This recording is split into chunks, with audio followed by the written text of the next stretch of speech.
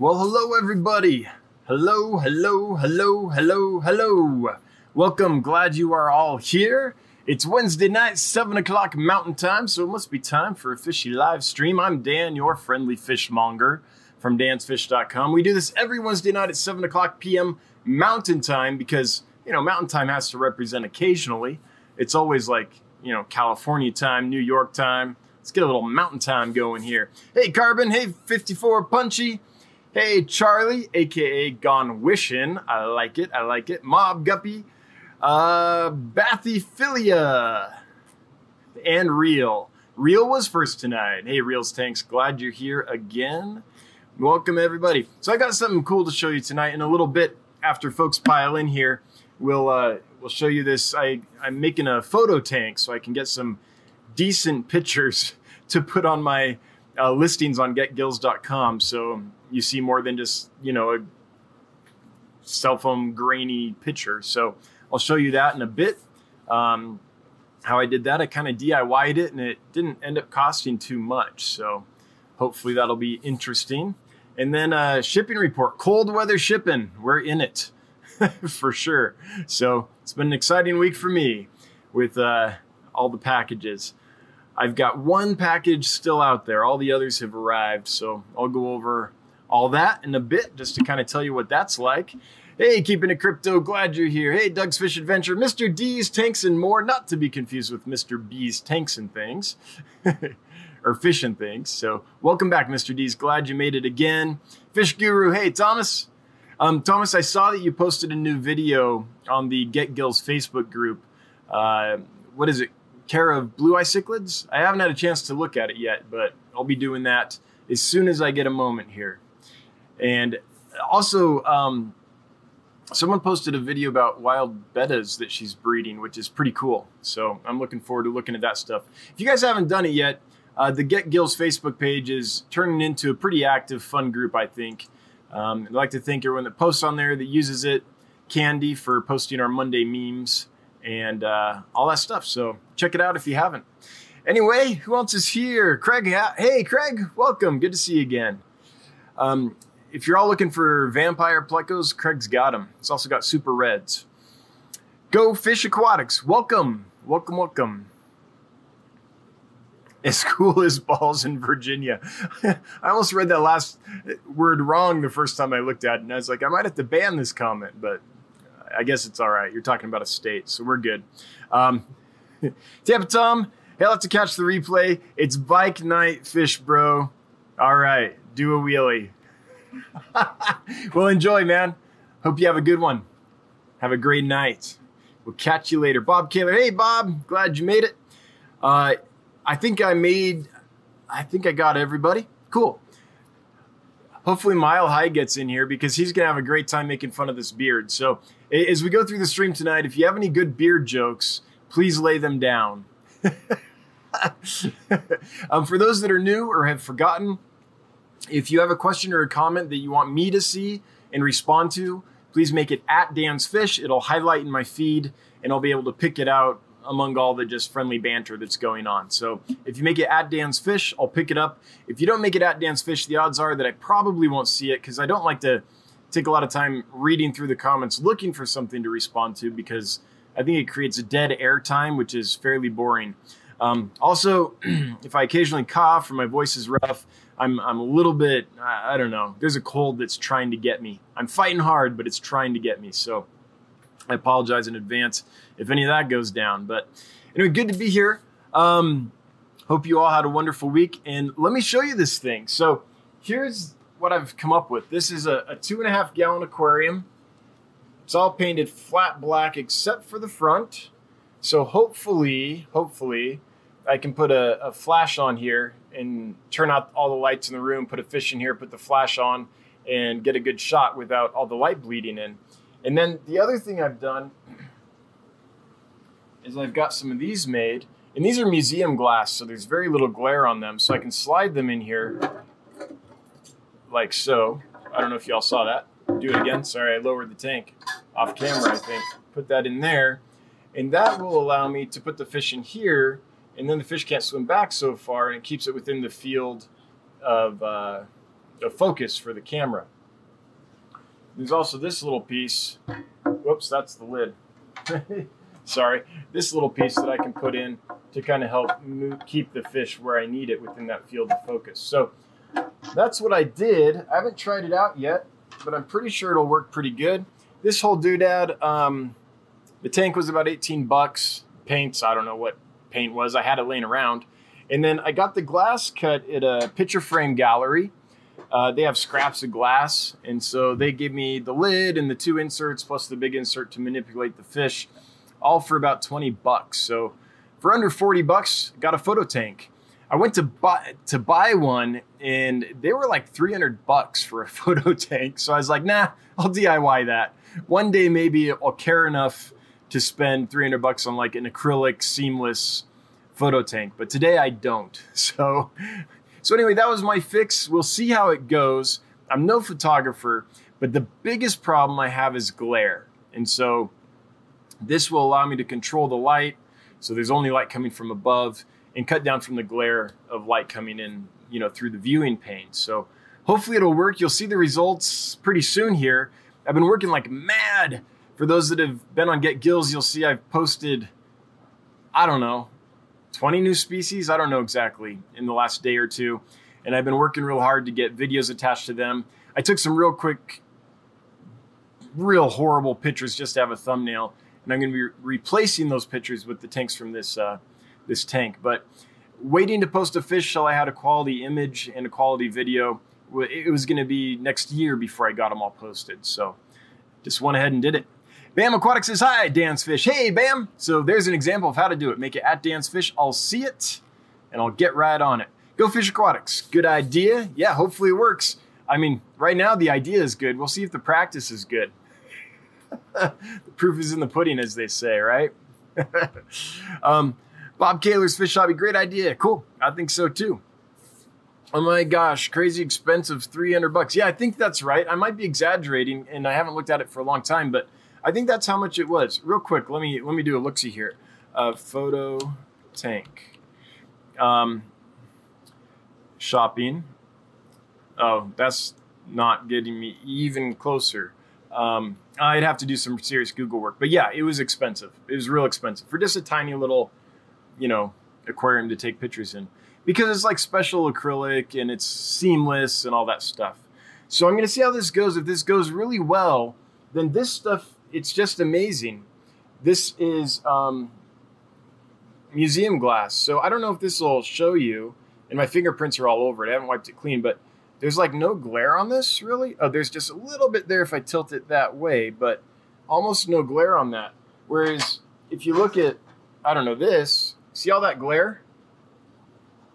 See how the reflection of the computer screen is just right in your face compared to this. I mean, there's a little bit there, but it's much, much less. So if this works out, I think what I'll do is I'll build a photo tank out of museum glass completely so that, you know, that viewing pane that you're taking the picture through doesn't have a bunch of glare on it. So we'll try that and see if I can get it. It's nice.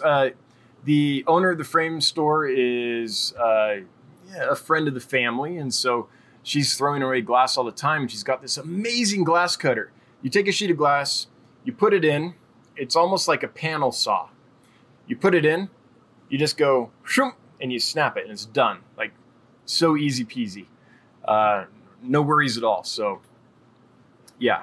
So that's what I hope to do. Bam Aquatics, not sure if you realized, Dan's Fish, but Bam is Rick. We have been emailing. Oh, I didn't know that. Oh, wait, I did. I realized that today during Bob Kaler's live stream of him unboxing the rainbow fish this morning. Was that this morning? Yesterday. The days are blurring. When I saw him respond to your comment and say Rick. So yeah, I think I just realized that yesterday. Well, this is one reason why I try to treat every email or Facebook message or whatever, you know, and really try to help the person, because who knows, maybe they're someone that's on here all the time. I don't know. Back 40 Aqua. I like it. Back 40 Aqua. That's a cool username. 3 younger silver dollars and a 40. All they eat is floating plants, yep, and bug bites. Worried about their diet. Thoughts?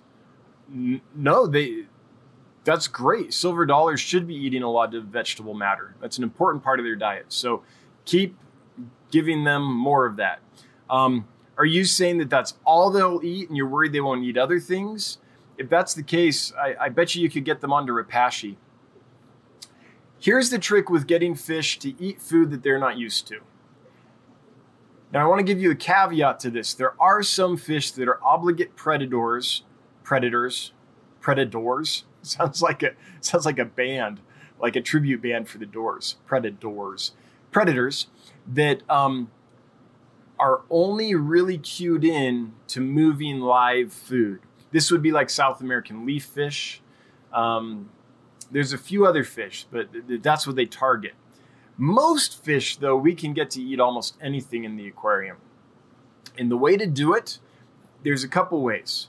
The way I do it, and I do it a lot, I get fish from the wild, I get fish from farms, I get fish from foreign countries that have been farmed, from Florida that have been farmed, from other hobbyists. So they're coming with a whole different range of exposure to different foods.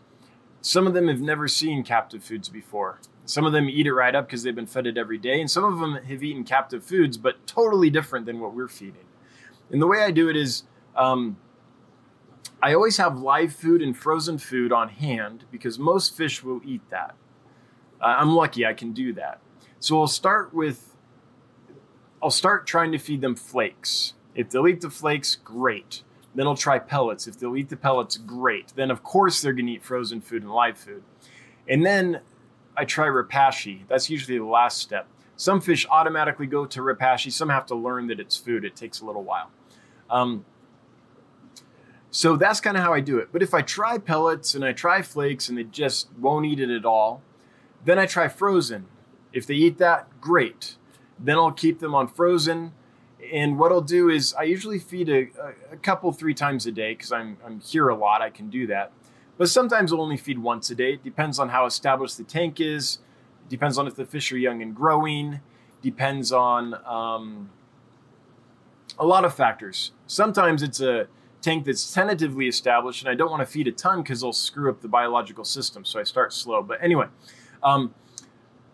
so if they're feeding frozen, then what I'll do is before I feed, the first feeding in the day, I'll feed a little flake or a little pellet. And usually they'll nibble at it and spit it out. They're not interested. Okay, that's fine. Then I'll feed the frozen because they're eating that, or the live, or whatever they're eating. Hey, back 40 Aqua, $1.99. Awesome. Hey, thanks. Thank you. Glad you appreciate it. And I appreciate the super chat. Always appreciated, never required. So I'll feed them the food I'm trying to get them to eat. They probably won't eat it. And then I'll feed them the food they're used to eating. And I'll just keep doing that. And sometimes it takes a week or two, but usually they'll end up getting so accustomed to the food I'm trying to get them to eat that they'll start eating it after being exposed to it for a few days or a week or 2 weeks. So that's how I usually do it. So I usually don't end up having to starve fish or fast fish for any length of time to get them to eat new foods. It's almost always about just repeated exposure until they get used to the food and then they can eat it. Now, here's another trick, is if you have a fish that will eat the food that you're trying to get the non-eater to eat, the non-eater, that's what your silver dollars are, then put that fish in the aquarium. And the new fish, or the fish that aren't eating that food, will see the other fish eating it, and just by example, they'll gradually pick up on that and start eating that.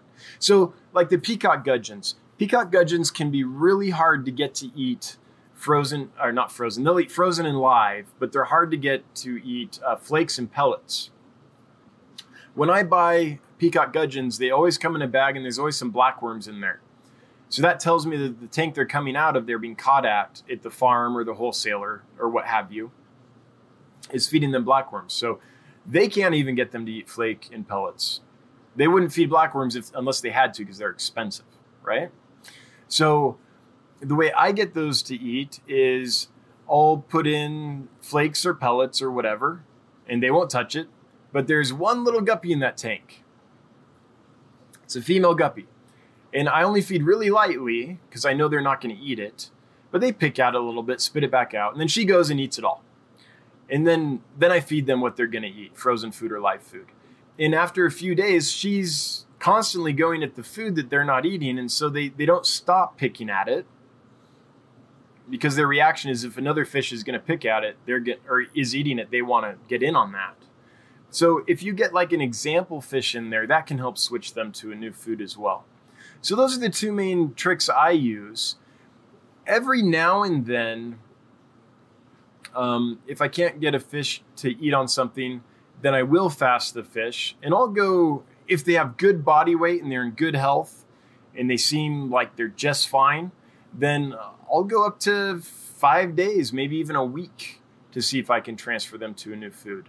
Now, if they're not a robust fish, I would not do it that long for sure. Or I wouldn't even try to switch food at that point. But if they're healthy, good body mass, and ready to go with life, then I'll do that. And I rarely have to resort to that. In fact, I haven't done that in years, to tell you the truth, because the other way works just fine. And so I haven't had to do that for a long time. So anyway, back 40 Aqua, that's how I get fish to eat new foods, which I'm assuming was the question. Even if it wasn't, gave me an opportunity to rant a bit on that. So thank you. Bathyphilia, dance fish. I've often heard that killifish are relatively temperature tolerant. I run unheated tanks that drop down to about 64 degrees Fahrenheit in the winter.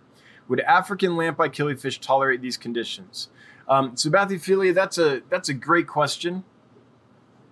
Let me start this by saying that there are no general rules for killifish.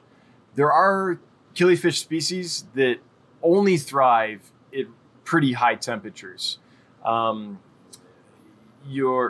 only thrive, but really do well at high temperatures. A lot of your pupfish are like that because they're coming out of heated water that comes out of a heated spring.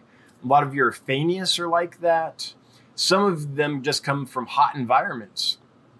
Most of the Aplochilus, in my experience, like it warm. So there's so many killifish from so many different environments. They're all over the world. North America, South America, Africa, Asia. So they're so widespread. Europe, the Middle East, Spain has killifish. So there's no hard and fast rules, but there are lots of species that would do well down to about 64 degrees. And what I would encourage you to do is go to the American Killifish Association website or the West African Killifish website and look for species that are from forest streams. So there's species that are out on the savanna or kind of the coastal plains.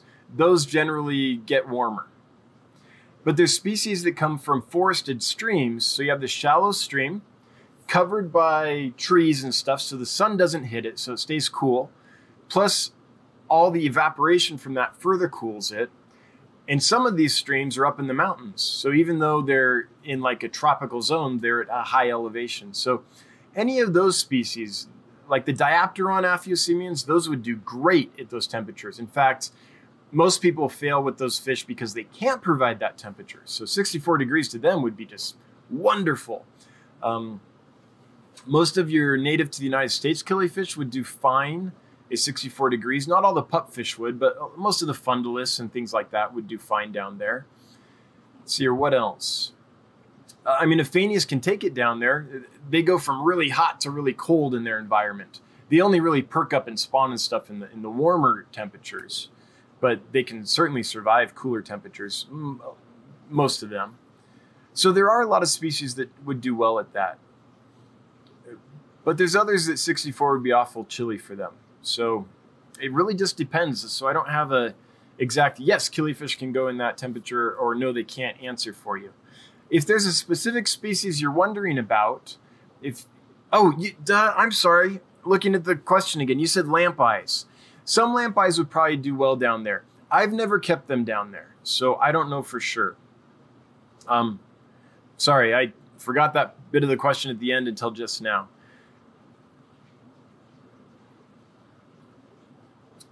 Yeah, I'm hesitant to speak unless it's my personal experience. I've never kept them down there. Now, I know a lot of other killifish keepers that keep lamp-eyes and other killifish that their fish rooms routinely get in the winters down to 65, 68, in that range. So I assume they would be okay. But unless I have personal experience with it, I hate to say yes or no. So bathyphilia, it's about as good an answer as I can give you without doing some research or calling some friends of mine that keep lamp-eyes and asking them if they think a specific species of lamp-eye would be okay down there. Sorry, I can't give you anything better than that at the moment. Greg Hawks at Dan's Fish. I've been trying to find a way to keep Repashy at the surface for surface feeders. Ideas? I know that's the bane of my existence. So I was actually dreaming about that last night. Literally, like, this is how exciting my life is. I was literally dreaming about creating an invention that would keep Repashy at the surface. And I didn't really think of it yet, but I know I thought of like sticking it in a fork and then putting that fork on a suction cup up at the surface, stuff like that. But I haven't put a lot of actually conscious thought into it, Craig. So I don't have any ideas for you right now, but I was literally dreaming about that last night. 54 Punchy says, the best place to buy and sell fish, getgills.com. Well, thank you, 54 Punchy, and I agree. If you have fish to sell, please check it out. You're welcome to list your fish for sale there. Or if you want to buy fish, you can buy from other hobbyists and stores at that site. Lots of people have fish for sale there. Let's see here. Does anyone else do anything with Repashy to keep it at the surface? There's got to be other people that have run into that. Oh, I also thought of like strawberry cages, like getting those little plastic cages that strawberries used to be sold in. They float, if I remember right, and putting them in there and putting the Repashy in there so fish could kind of swim around and eat it up there. But that's not exactly at the surface. Otter Creek Aquatics at Dan's Fish. Hey man, hope I'm not too late. Otter Creek tardiness is not tolerated. You will be punished severely. Glad you're here, man. Thanks for joining us. Bam Aquatics at Dan's Fish. What is your go-to resource for killies? The American Killifish Association. If you aren't familiar with it, they have a great website. For like some minuscule fee, like $30 for a year, you can become a member. You'll get a bi-monthly amazing journal of the American Killifish Association with tons of articles about killifish. You'll have access to parts of their website that give you a ton of information. And you'll have access to the roster of members of the American Killifish Association, and you can contact them. You'll also get a monthly thing called the business newsletter, BNL is, I know it is the BNL, the business newsletter, where killifish keepers that have fish for sale will list in there, and you'll get to know pretty quick who keeps what. And then Killie Geeks almost always love to hear from other Killie Geeks, and you can call or email and say, hey, I'm thinking about getting this fish. I've heard that you've kept it, or I've seen that you've listed it, or I read your article you wrote on it, and I've got this question about this fish, tell me about it. And you get a ton of information there. What I love about it is it's direct from the source. So it's not rumors. Well, sometimes it is. We're like any other group of people. But generally, you can talk to a person that's currently keeping that fish or has kept that fish and get the information straight from them. So that's what I love about that. So the American Killifish Association, the longest running non-for-profit fish organization in the world, I think. Yeah, if I remember right, is my go-to for information, and the hobbyists that are a member of that association. So that would be my recommendation. There's also some other great sites like what is it called? Like Killifish of West Africa or West African Killifish or something like that. There's a dude in Britain that has created this site that is very informative and actually done kind of in conjunction as part of the American Killifish Association site now. I don't know exactly what that affiliation is, but they're connected somehow. And that's a good resource too. And just friends. I mean, I've been keeping killifish since I was 13, 14 years old, 7th grade. So I've just, through the years made a lot of friends and contacts with people that keep them. So there's that too. I generally know someone who's keeping whatever I'm looking for and I can contact them. Craig Hawks, Bob just mentioned sticking to the side of the tank. Really? Can you actually just press it against the side of the tank like an ONIP tab? And it'll stick, or like a freeze-dried glob of bloodworms? Are you sure, Bob? I mean, I think that would work if you dried out the cube first and then tried it, maybe. I've never tried that. I don't think it would stick. I could be wrong. Let's see. Bob has an answer here. At Craig Hawks, I've had moderate success using a feeding cone, but mainly with small fish. Yeah, because they can get up to it. Some consistencies, the drier blend will stick to the side of the glass. Oh, okay. Okay. So not like the community blend, but maybe like a Morning Wood or something like that. What about Soylent Green, Bob? Have you ever tried that one? Yeah, so I was just envisioning trying to stick a cube of community blend, and I was like, there's no way. But maybe some of the others would do that. All right, cool. Bathphilia, thanks for the info. I'm very tempted by the lamp eyes you have listed at Get Gills. Maybe I'll have to be the person to check out their temperature preferences.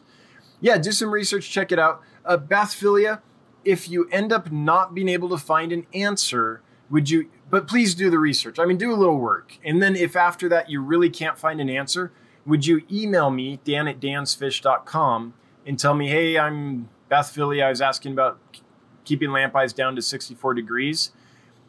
Let me know which species you were thinking about, and then I'll contact some people and get an answer as to whether any of them have tried it and if they think it would work or not. So let's just try something here.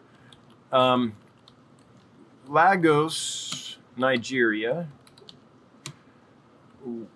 Temps. Let's see how cold it gets there. Let's see here. Gets down to the 70s in the city there. So up in the mountains, yeah, I bet they would be fine.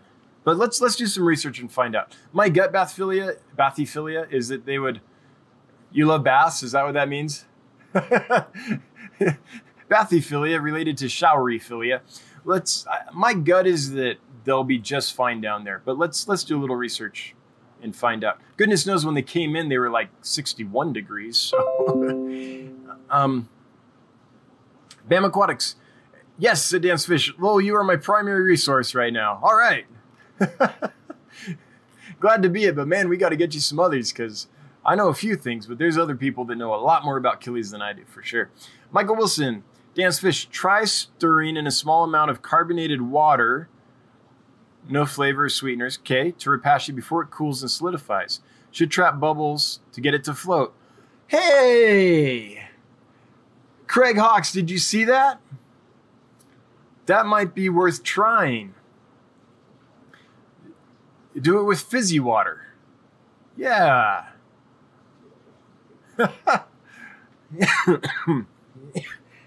Here it goes. I warned you. Excuse me. That's going to just happen a few times tonight, I'm afraid. Got to start smoking. Cure my cough. Michael Wilson, that's kind of a cool idea. Yep. Craig Hawks, I always blend several of them. I'm definitely trying it tonight. Cool. Mob Guppy, what is the best way to eradicate duckweed? Okay. Well, apparently you need to get some of these silver dollars. But all joking aside, plant-eating fish is a good way. Goldfish, silver dollars, severums. None of those are coming to mind, but there's lots of fish that will just eat it. What is the best way to eradicate duckweed? Duckweed is the enemy of the fish keeper unless you have goldfish. Yeah, so I apologize, people. So yeah, I think that so you already know about goldfish. I guess I should have finished reading your comment before I responded to it. It's a fault I have. Well, here's how I did it. So duckweed came in with the original plants I got in here, and it was spread to all my tanks. And I decided, I actually like duckweed, but I decided I got sick of it getting all over my arms when I'd reach in to do the tanks and things like that. I don't have a problem with it in the tanks other than that and a few other things. But so I decided I didn't want it in the fish room anymore, mainly because it wasn't my choice that it was there, right? It was just there. And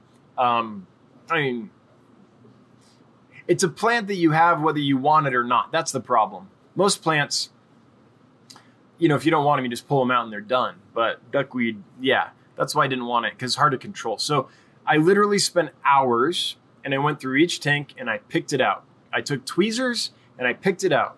And then a week later, I'd go and I'd see a couple little, how the leaves look like little florets kind of.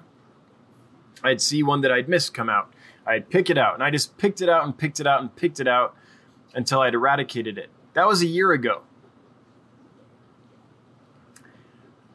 A couple weeks ago, I looked in a tank and I found duckweed again. So I'm picking it out again of that tank. The other thing that helps me is I keep water sprite in my tanks. Water sprite sucks up so many nutrients. It's such a quick growing nitrate hog that it outcompetes duckweed.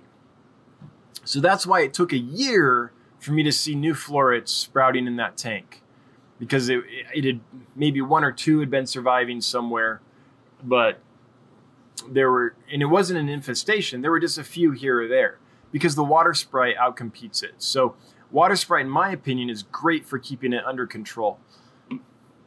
Those are kind of that's how I did it. Bathyphilia, so thing. Well, good. Okay, I look forward to your email if you still need help on that. But yeah, my gut is they'll be fine. But let's check. Bathyphilia, dancefish.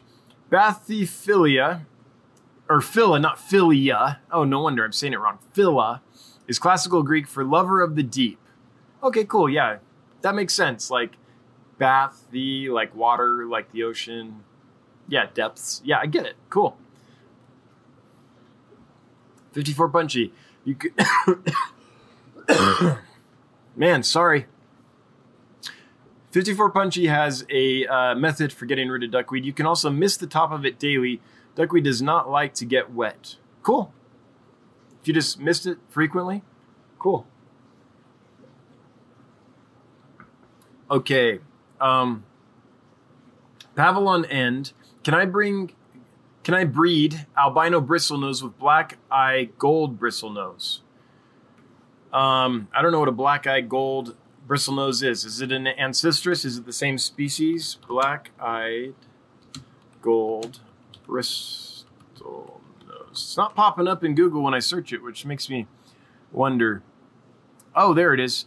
Oh, yeah. Oh, I'm sure that they would breed together. I don't know if you'd want them to. Like, I don't know if they're two different species or if they're just a morph of the same species. But, and I'm not a big pleco guy. If someone in here that is, if Mile High's here or Bob's kept some plecos, if some other folks here are pleco people, then please chime in. But, yeah, Pavilon End, I think you could do that. I think that they would breed. So, I think they're probably the same species. But they're both ancestress from what I just saw in the pictures, so I think they'll breed. Laziest Plays. Really, I didn't know that. Thanks, 54 Punchy. That may be why mine dies. Cool. Go Fish Aquatics tried Nat Dan's fish. Granny Guppy, I've tried club soda and Repashy. Sometimes it works. So maybe do it and then put it in the fridge, or in my case on the back porch. It's so cold outside, to cool it quickly before all the bubbles escape. So yeah, maybe cooling it down quickly before they escape is a trick. Craig Ox has a duckweed eradication method. I use a cylinder-shaped piece of filter foam. Okay.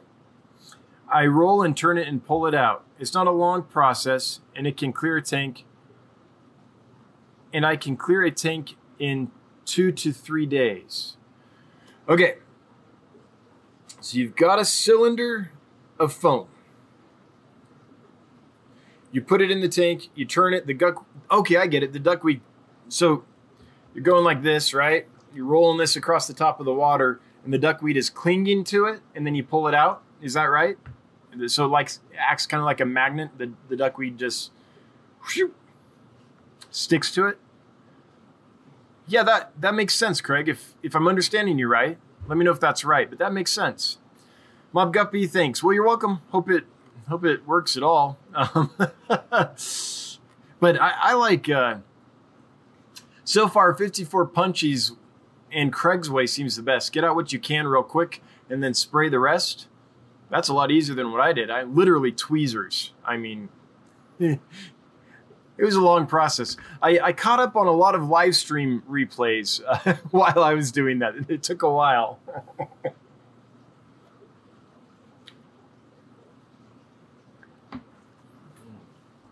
Lacey says, yes, I have an HOB. Hang on back, for those that don't know. And most of my tanks in the plants, I'll tumble in it. Come to think of it, I haven't tried putting it in tanks with the spun filters only. Cool. So you have duckweed in your tank, but the hang on back filter like tumbles it so it gets wet under the water and dies off. That makes sense. Cool. Well, I'm going to give you all a kind of shipping update. We're into really cold weather shipping right now, for sure. And so I've changed all my shipping to, at least from now on, to overnight or express. I don't like to say overnight because express doesn't always get there overnight. Sometimes it takes them 2 days. I've had express take 4 days, 5 one time last winter. So I call it express, not overnight, because it doesn't always do that, but usually it does. And so I've changed to that just because I don't want to take the risks. If something like priority often gets there in 2 days, and that's usually fine. But in the winter or during the holidays, if something goes wrong with priority, you're in trouble. Express, it's usually the next day. And if something went wrong there and it was delayed 1 day, you would still be fine because it still usually get there in 2 days if it didn't get there in 1. So it's a little more expensive, but I think it's, it just makes me feel so much better knowing that the fish will be there the next day if all goes well. Sometimes the day after that. Heat packs are definitely a thing. Styrofoam insulation, please. In fact, even in the summer, people, let's be real. Let's always insulate our boxes. Styro liners help so much. But I'm happy to say that of all the fish I sent out this week, and there were a lot, they all made it alive. One package still has not arrived. That's going to California. That's the moogills, the mullets that showed up in this shipment from Nigeria out of nowhere. So I'm sending those to a guy named Phil Farrell. He's a friend of mine, and he's got a big tank, and he likes weird, oddball type fish. So he's getting those. But those haven't arrived, but everything else arrived alive and in good shape. Some of them arrived pretty cold, and that's just kind of a fact of winter shipping. So I think what I'll do in the larger boxes is I'll add an extra heat pack just cause. The smaller boxes seem to have done well because the heat packs were able to keep up on the smaller volume boxes. But if you look at Bob Kaler's channel, he did an unboxing. You'll see the rainbows that I sent to him came in. They came in cold, but they made it.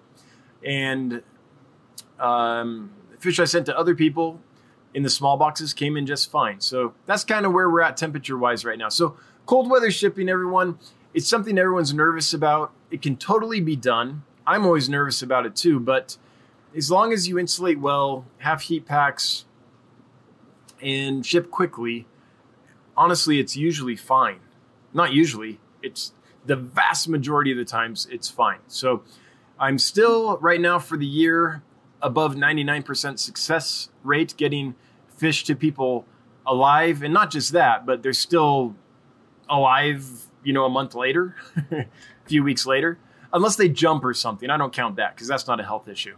If you buy bettas or killifish from me, cover the tank. Lamp eyes don't seem to jump as much, but all the other stuff, yeah. So I'm happy to say that cold weather shipping is going fine. I'll keep you guys updated. If I have any catastrophes that you can learn from, I'll share them with you. But I would say don't be nervous about it, but of course you're going to be nervous. I'm nervous about it, but just be prepared and it should go fine. So it's been okay so far. Craig Hawks, tweezers, you have more patience than anyone I know. I was just determined. I was very impatient, but I was very determined. Mob Guppy, night at Dan's Fishing, everybody. Well, good night, Mob Guppy. Sweet dreams and all that. All right, so I'm wondering how... I have great news. So the peacock gudgeons I got in, I just listed those for sale at getgills.com. And while I was making the little video to accompany the listing, I noticed there was a male that had claimed the pipe and was sitting on eggs. So I've got my first clutch, my first clutch of peacock gudgeon eggs going right now. I'm really excited about that. I think right after this live stream, I'll probably remove them because I'm a little bit nervous about the plecos getting at them tonight. It's very possible. So yeah, they're doing great. They're going strong. So that was really exciting and makes me wonder what all you guys have got going on. Has anyone had any spawns in the last few weeks? We haven't talked about this in probably a month or so. Been so focused on the fish that came in from Nigeria. But what y'all got spawning? How you doing? Any methods that you're using to hatch eggs or get fish to spawn or raise fry? Love to hear about that. That's something I'm very passionate about. And I'm thinking about, there's one row of tanks in my fish room that has 75 gallons on the bottom, and it's built so I could put 3 more 75 gallons on the top. I haven't done that yet. And part of me, what I think I might do instead is put 10-gallon tanks on there, but with the view side facing out instead of endwise, so you can have a good view. And use those to make videos of spawning fish. It's hard in the 75 gallons because they're so big to catch them well. It's hard in the 30 breeders I have because they're so scratched up. And then the 5.5 gallons I have are just endwise. So there's a lot of fish breeding in those, but the viewing pane is so small. So I've got inspired a bit by Mark's Aquatics, I believe. He's a British station, but he does these great videos of all the different species he's breeding. And so I think I'll use the space to do something like that. That's where my mind is at right now. And have, several species breeding at once and make videos of that. So anyway, wondering what you all got on spawning in your fish room. I know Thomas has some stuff. I know Bob's raising some, rainbow cichlids, Bob? Is that what it is that you had for sale? Stuff like that. So yeah, just curious. Go Fish Aquatics at Dan's Fish. Your package, so good. Yeah, I work hard on my packaging. It's really important to me. So Go Fish, did you get fish from me this week? There's a lot of people I sent fish to, but I don't know your real name versus your username. But yeah, for anyone that hasn't shipped fish or isn't satisfied with their methods, I'm on a mission to inform people about what I think is a proper way, not the proper way, but a proper way to ship fish. I've got a video on my YouTube channel that is about how I ship fish. You can see all the techniques of packing them and sealing them and how it's done. It's very specific and it's worked well for a long time. It's something that's very important to me because as the mom and pop stores dry up, which is very unfortunate, but as they disappear, where are you going to go for quality fish? Are you going to go to a big box store? Well, maybe. You might have one that is good in your area. Or are you going, if you're looking for something that they don't sell or that's better quality, depending on the store you have, your option is going to be online pretty much. And so we have to get good at shipping these fish because a lot of mom and pops are drying up. And so we are the resource for each other. B, there's a lot of species that pet stores just never do carry. And so we are the resource for each other for those too. So I take it very seriously, the shipping of the fish. And that's the hill I'm going to die on, is that in order to do it well, you have to give your fish a good experience, as good as possible. I mean, they're being put in bags, in boxes, and sent. It's not a luxury cruise. But, we do it too. We go to the airport and sit and coach, right? I mean, it's the way to travel. So the fish have as good of an experience as possible. The customer has as good an experience as possible. And I'm not talking about just when they receive the fish, that they're alive. I'm talking about they're alive, they're hearty, geez, my kids are playing again upstairs. I don't know what they're doing, but sounds awful fun. And that they're accustomed to aquarium life and that they're going to survive long term. And here's the one that most people miss. That the freight provider, the shipper has a good experience, whether that's the United States Postal Service or FedEx or UPS or DHL, or I don't know how you're sending them. Royal Mail, if you're not in the United States, if you're in Europe, maybe. All those folks are very important to this process, and they all need to have a good experience with us, including the postal workers. Yes, sometimes they screw up, and yes, sometimes it's frustrating. But sometimes we screw up too, and our package leaks all over all their other packages. So give them a break, right? Yeah. Anyway, I'm going to get off the rant, but I can't imagine how horrible it would be for me if the Postal Service and FedEx and UPS said, we're just not letting fish ship anymore because you all are jerks and you're shipping fish horribly. So they're leaking all over and ruining all our other packages, and you're killing a bunch of fish, and it's just inhumane, right? So if that all goes away, how am I in a small town out in Wyoming where the nearest big city is Denver, which is a 6-hour drive? How am I going to get fish if I can't get them through the mail? Right? And I think there's a lot of people in that situation that are in small towns or don't have a good pet store or don't have a thriving fish club, or maybe they do, but they don't have that species in that area. So shipping's so important to me. Anyway, I'm done. I'm done. But that's why I put the time into it, and that's why I do it the way I do it. And don't get me wrong, every now and then something goes wrong. Like this week, there was a package that got to the guy's post office. I shipped it Monday. I'm not fine. I shipped Monday. The package got to this gentleman in Chicago, or outside of Chicago. The next day, it was a hold for pickup shipment. The post office could not find it. So he was there for like 2 hours, and they kept telling him it's not here. And we're looking at the track, and it's like, it's there. It was really frustrating. So he didn't end up getting his fish until today. He went back. They had found them. He got them. But, so stuff does go wrong. But in general, if we do our job right, if we expect the fish to be in the mail, we pack it so it can stay for 3 days in the mail instead of 1 day, right? Sorry, let me rephrase that. If we expect the transit time to be 1 day, pack it for 3 days. Then if something goes wrong, it's still okay. Okay, I'm done. I'm done take 3. I really am. Sorry. Go Fish says at Dance Fish, not this week, but I have a couple times. Okay, cool. Craig Hawks at Dance Fish, spawning, my L333s are getting romantic. Cool. Which one's that?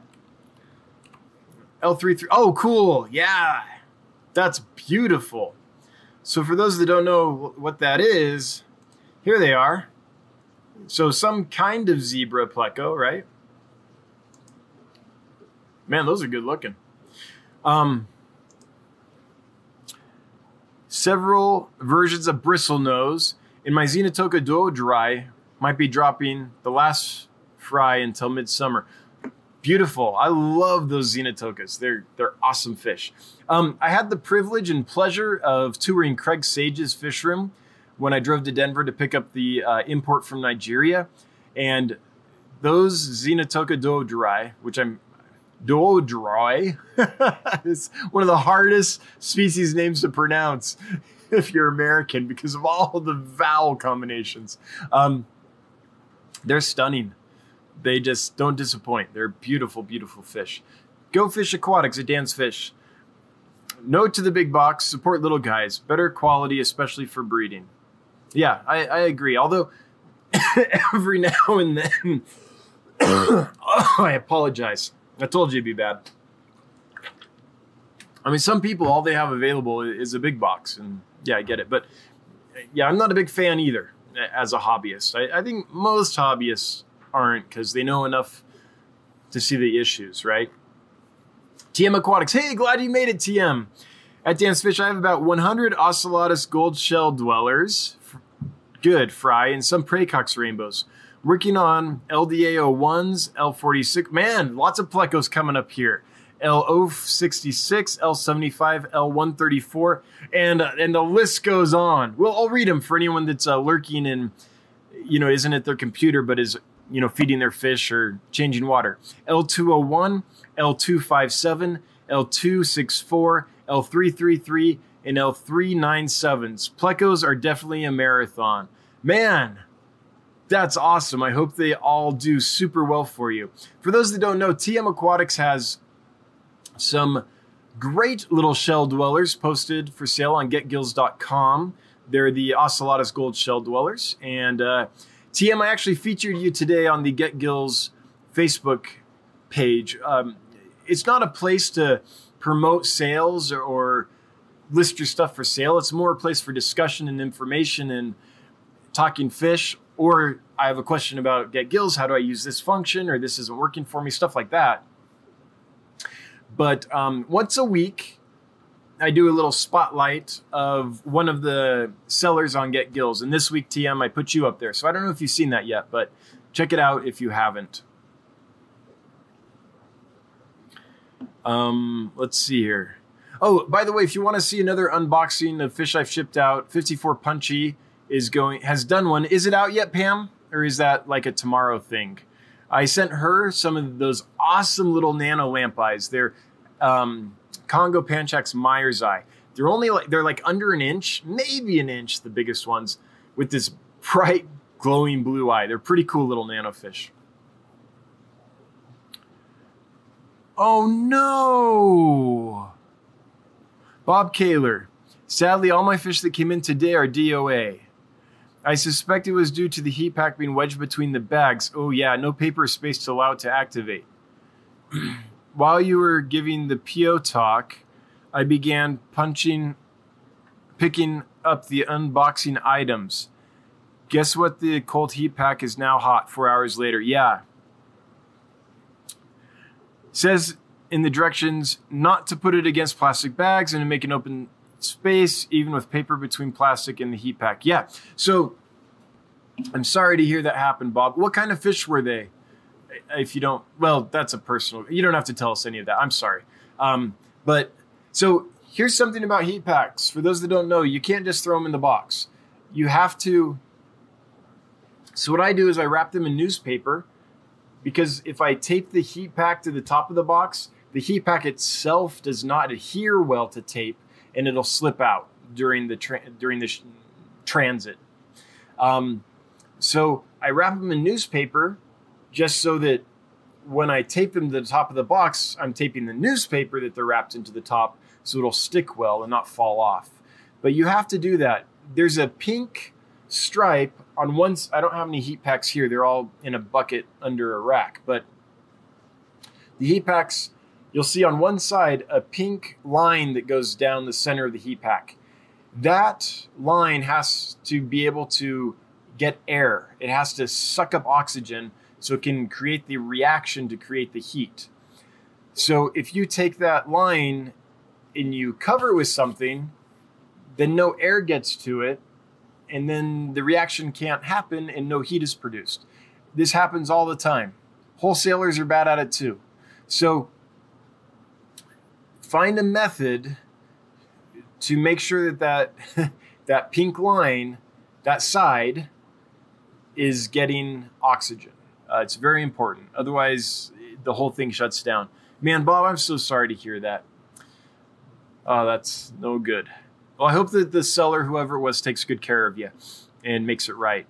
I mean, it's hard to make it right because we killed an animal, which is always sad, but hopefully they take care of you and resend or whatever. And you know what? Shipping's a learning curve as well. It's something that you get better at with experience. You do it, it works, and then suddenly it's like something happened. It's like, wait, what? Hopefully the person you sold them to will communicate to you what the problem was, so you can be like, oh, figure out how to solve that. You go, everything's great. And then there'll be another unexpected problem, and you figure it out. And over time, you'll get it. So if you're trying to ship, please do watch that video I have. I think it's a good one. Talk to anyone else who ships fish regularly.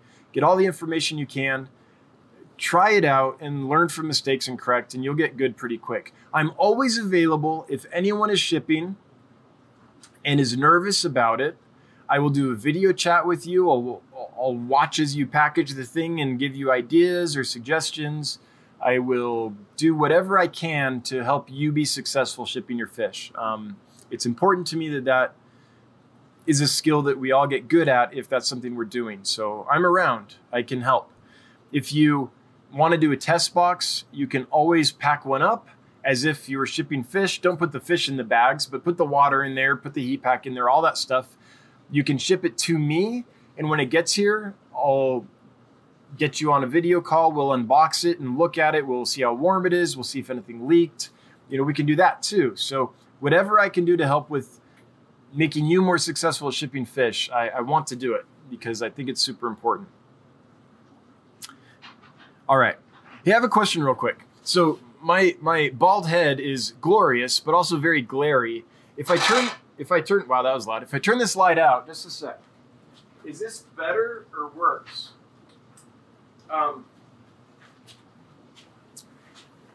Is that better or is that worse? Could you guys let me know on your end if that's a better view?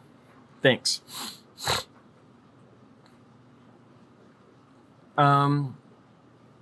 Let's see here. I probably missed some stuff while I was ranting there. Sorry about that. So TM Aquatics, on the Ocelotus gold shell dwellers, do you just leave the babies in with the parents, or are they one that you have to separate? I know some you can leave in, some are real territorial.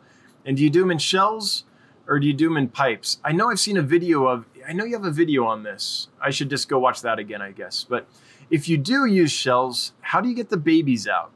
That's my question. How do you ship these when they're hiding in the escargot shells? Escogar. Man, I can screw up every word, but escargot is really easy. 54 Punchy. I got some little lamp Achilles from Dan today. I'm waiting for my camera battery to charge. It will be out tonight. Cool. G Cunningham. Thanks for the pointers on how to refresh my BBS hatching. Cool. Worked like a charm. Awesome. Hey, it's G Cunningham. It's always so nice when, I try to help a lot of people. A lot of times the suggestions I have aren't right for their situation, or a lot of times they just plain don't try it. But it's always so gratifying when we have a discussion, someone has a problem, and we actually get a good result. So thanks for sharing that. That's very nice to hear. Going to be time to pick up some killies from you. Cool, come on by. I've got plenty. In fact, so this is also exciting. Got a whole bunch of Fundamental Panchax Gardneri P82 eggs today, which isn't surprising. They're super easy. But the Aplochilus spilachin, they're the bigger lampi, about 2 inches with the stripes up the flanks and the bright orange eyes, those are spawning like crazy. Tons of eggs. The Congo Panchax Myers eye, the little ones that I sent to you, 54 Punchy, those are spawning. The eggs are small. They're like rainbow fish size small eggs. And speaking of rainbow fish, the dwarf Kamaka rainbows, let's see if I can show these to you. These guys are awesome. These guys, that mop was absolutely full of eggs today. Picked a whole bunch of eggs out of there. So, along with the peacock gudgeons, I have 4 male beta rubra that I am currently plumping up because they're a mouth brooder and I don't want to breed them when they're skinny, but I'm plumping them up. I have a bunch of females ready to go. And in another week or maybe 2, I'll be putting them all together. So I expect to have a ton of beta rubra fry coming up. the current batch I have is about to sex out. So this will give me a new batch to kind of, keep them going. So stuff's going really, really well here for me as far as breeding goes. What else bred? There were some other things. Oh, the Wapoga Red lasers. There's babies in all those tanks. I have 3 of them, and there's little babies in all of them, except for the one I put the Epiplates in because they eat them all. But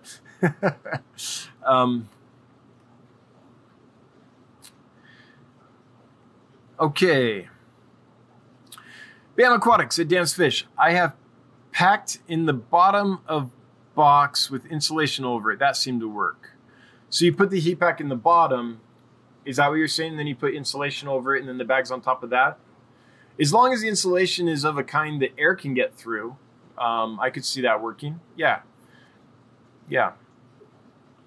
I've thought of that. I've thought of putting the heat pack on the side. I've thought of putting it on the bottom. I don't have a lot of room in my boxes to put a layer of insulation and stuff. And I'm always afraid that if the heat pack's right on a bag, it's going to heat up the water too hot. So I always put it on the top. But yeah, if you put it on the bottom, put some kind of buffer between it and the bags, some kind of buffer that air can actually exchange through. And by buffer, I mean like the insulation you're talking about or something, that you can be sure it doesn't slide around or move or something. Then yeah, I could totally see that working. Let's see here. Bob Kaler, if you look at my video yesterday, I unboxed some amazing rainbows from Dan. His packing is awesome. Thank you. His heat pad was taped to the top of the lid, right, so it could work. Rick, I did a similar thing with your box using paper. Cool. And I hope those arrive well, Bam. I'm looking forward maybe to an unboxing, Rick. Yeah. Thanks for expounding on it, Dan. Appreciate it. But the shipper has for years and is famous for tossing directions aside. Oh, yeah. Yeah, there are people,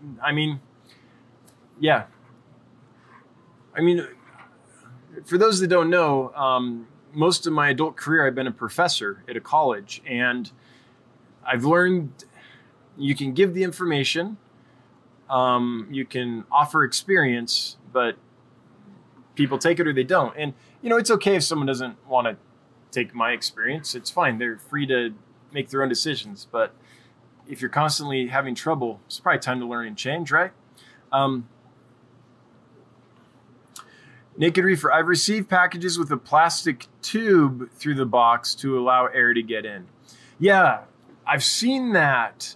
I don't know if that was saltwater or not, but I see that a lot in coral shipments. Not that I get them, but I have a friend that gets them, and he used to give me all his boxes so I could reship with them. So there would be the heat pack on the lid of the box usually, and a hole through the box, through the styrofoam and everything, so the air would get in. So I've seen that.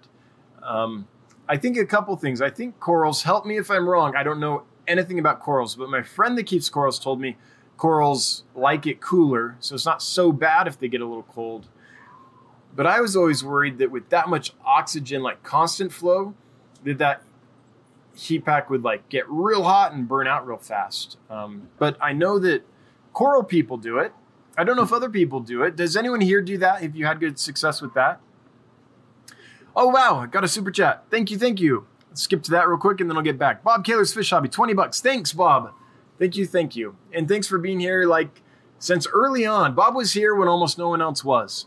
There's a couple stalwarts that have been here for a long time. Hey, 43 watching. That's not bad for this little channel. Welcome, everybody. Bob Kaler, thanks for all you do for us in the hobby, Dan. Much appreciated. Well, Bob, thanks for your support. And everyone else, thanks for what you do. And you're all welcome. I love doing what I do. And it's great, too, to see you guys helping each other in the chat. Like these ideas for eradicating duckweed or this discussion about shipping and heat packs and stuff. Yeah, I really appreciate it.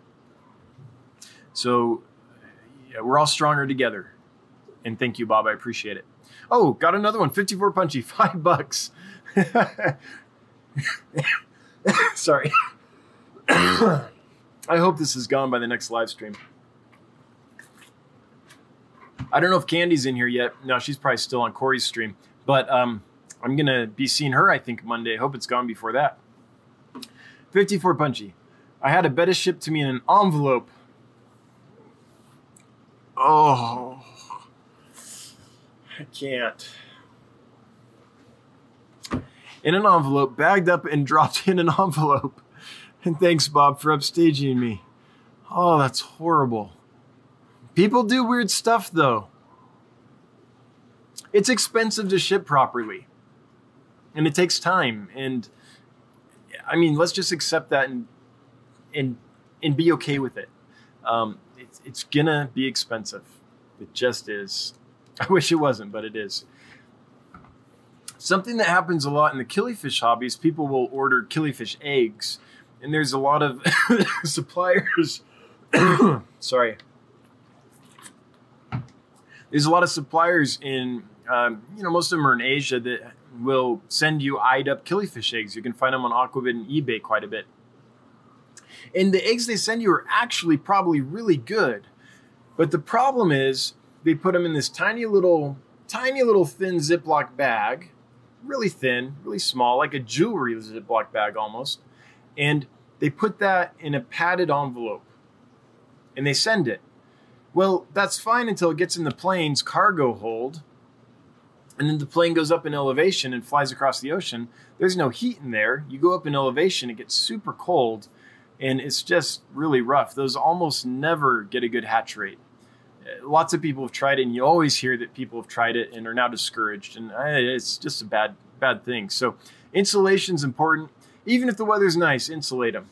Just do it. It can't hurt, right? It can only help. Okay. Oh, sorry. That's just horrible. Put a betta in an envelope and ship it.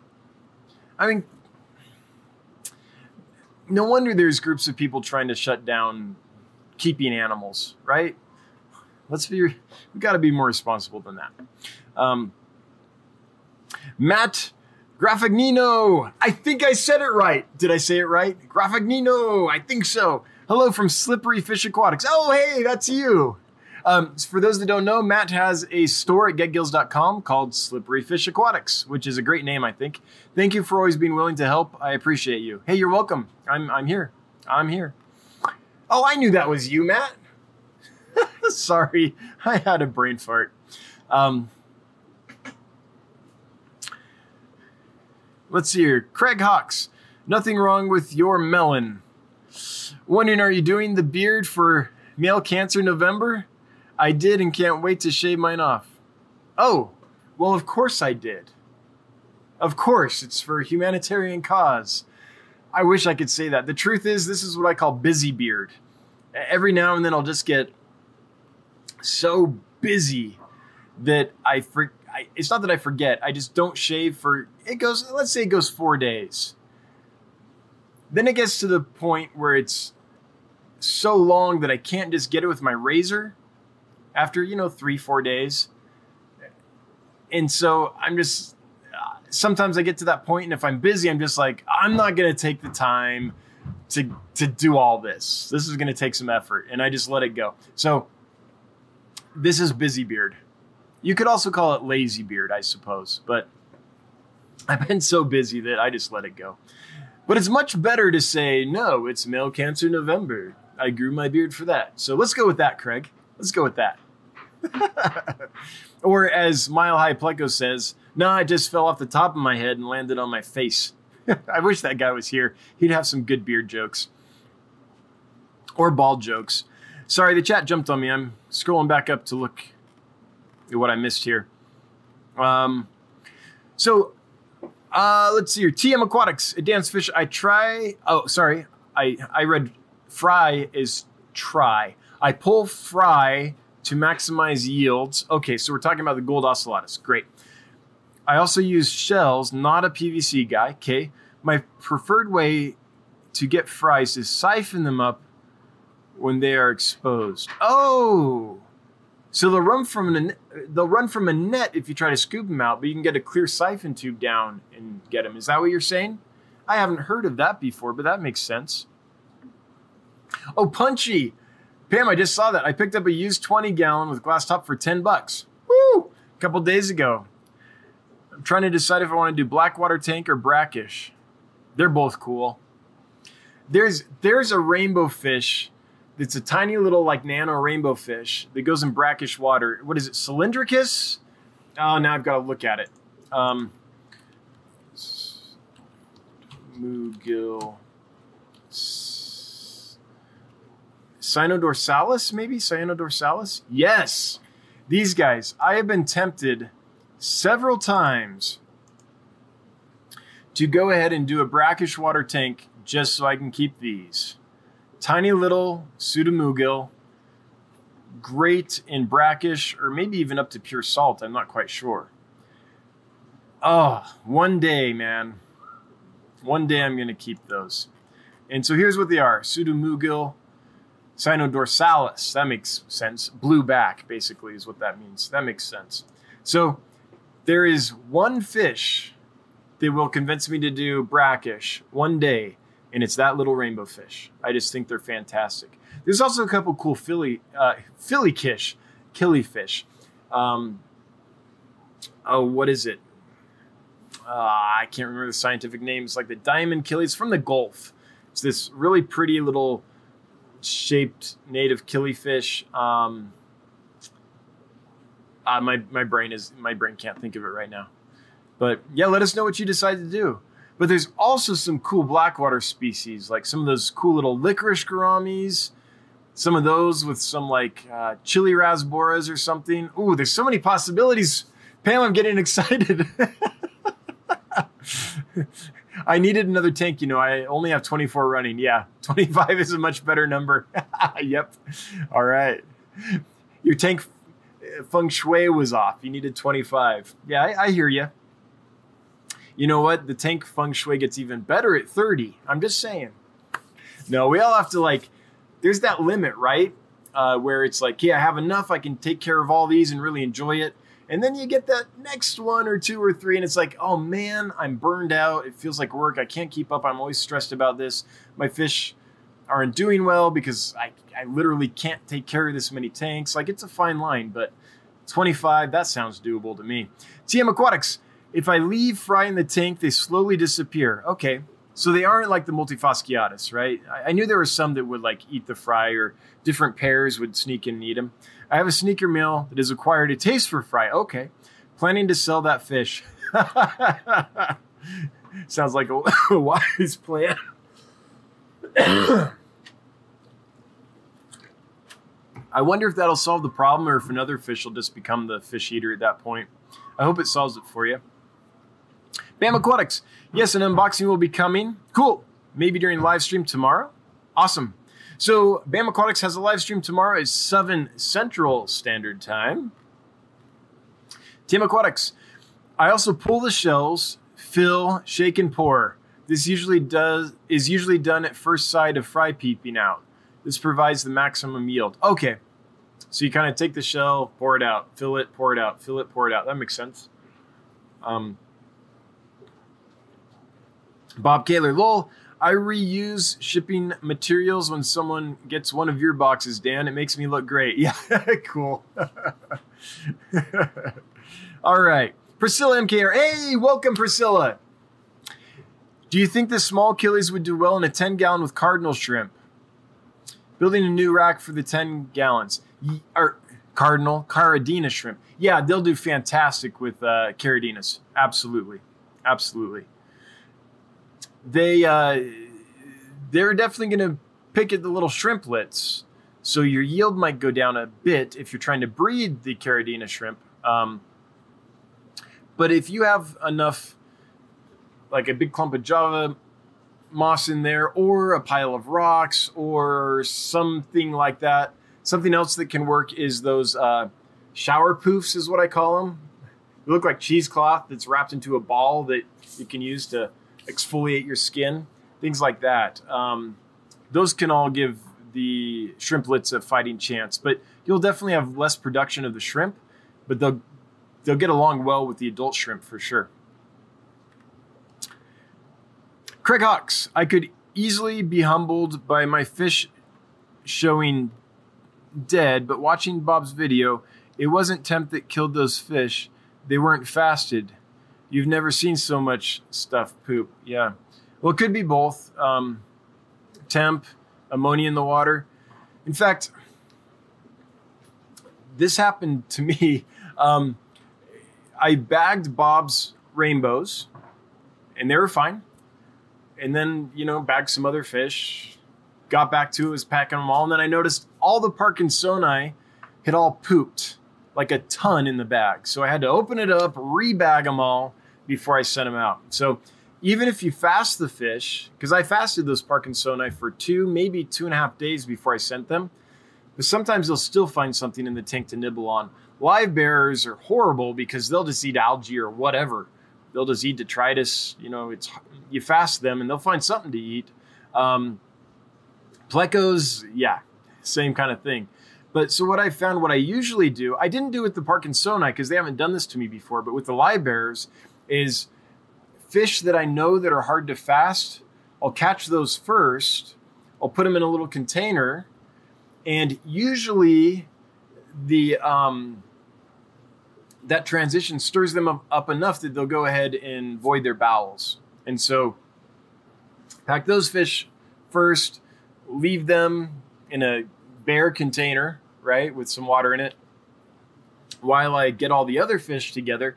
And usually when I come back, their water's full of poop and I can, get them into fresh water, pack everything else. Their water might be full of poop again, and then I'll bag them. So, you kind of learn which fish are easier to fast than others and deal with it.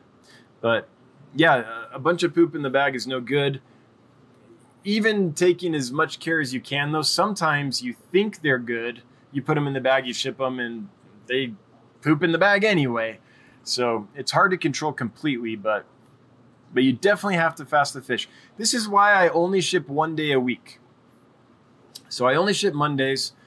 If Monday's a holiday, I'll ship Tuesday. Or sometimes I'll ship Tuesday too, but only like once a week, really. Because in order to do that, I have to fast the fish for 2 to 3 days before I ship them. And I can't be starving my fish. Like if someone wants them shipped Wednesday, it's like, but I just fasted them for 2.5 days. Then they ate. Then I can't feed them again Monday or Tuesday because they have to ship on Wednesday to get to you on Friday. You know what I mean? So that's why I only ship once a week, because then I can control the fasting. Potato, hey, welcome. Glad you made it. Now that I work for a place that handles hundreds of thousands of packages of mail a day, I'm terrified of shipping fish anymore. Yeah, you're seeing how the sausage is made. Yeah. For sure. Just pack them to be bulletproof, and then they'll most likely be just fine no matter what they go through. Holy cow, we have 78 watching. That's a record. Welcome everybody that's watching. Glad you're here. I guess that means Corey's done. Oh, I lost one. Well, 77. We'll take it. Hey, that's exciting. For those that have been here for a while, this is great. This is amazing. It was up to 82, Bob. Woo! Well, we've lost a bunch. Oh, back to 78. Let's just watch this for a while. Let's just count numbers. No, I'm joking. That would be boring. For those that are just joining us a little earlier in this live stream, I showed off a DIY photo tank I made. If you're ever wanting to take better pictures of fish, then this is an easy way to control the light and control how far the fish is from the camera lens. So even if you're just using a phone or something like I do, this is my camera, pretty much. It's that or my video camera. Then you can take better photos. So I did this DIY tank. I looked into it, and it was going to cost, I think it was around $300 to buy an acrylic photo tank. So I just made one. I found this museum glass, which is non-reflective. It's pretty awesome. So that might be worth checking out. We also went over cold weather shipping. If any of you are into shipping fish, this might be a good one to replay later. Oh, got it. Oh, Bob, you're too kind. Bob, $10 super chat. It was up to 87, but that I didn't note. A new record. Yeah, cool. That's awesome. This is a great record. We're smashing the records. Thanks everybody for coming over, and thanks for whoever sent them over. Otter Creek Aquatics, Dance Fish, I'm going to email you after the stream about the order I wanted. Okay, cool. They're still available. In fact, Otter Creek, I just put that species, sorry. I've got to take up smoking to control my coughing, right? No. Sorry, everybody. I've developed a cold. I'm fighting it off. Hopefully next week it'll be gone. But Otter Creek, I listed that species for sale, and I took a video so you can see what they look like in the different tanks if you want another view of that. But that sounds good to me. Candy Overhauls. Hey!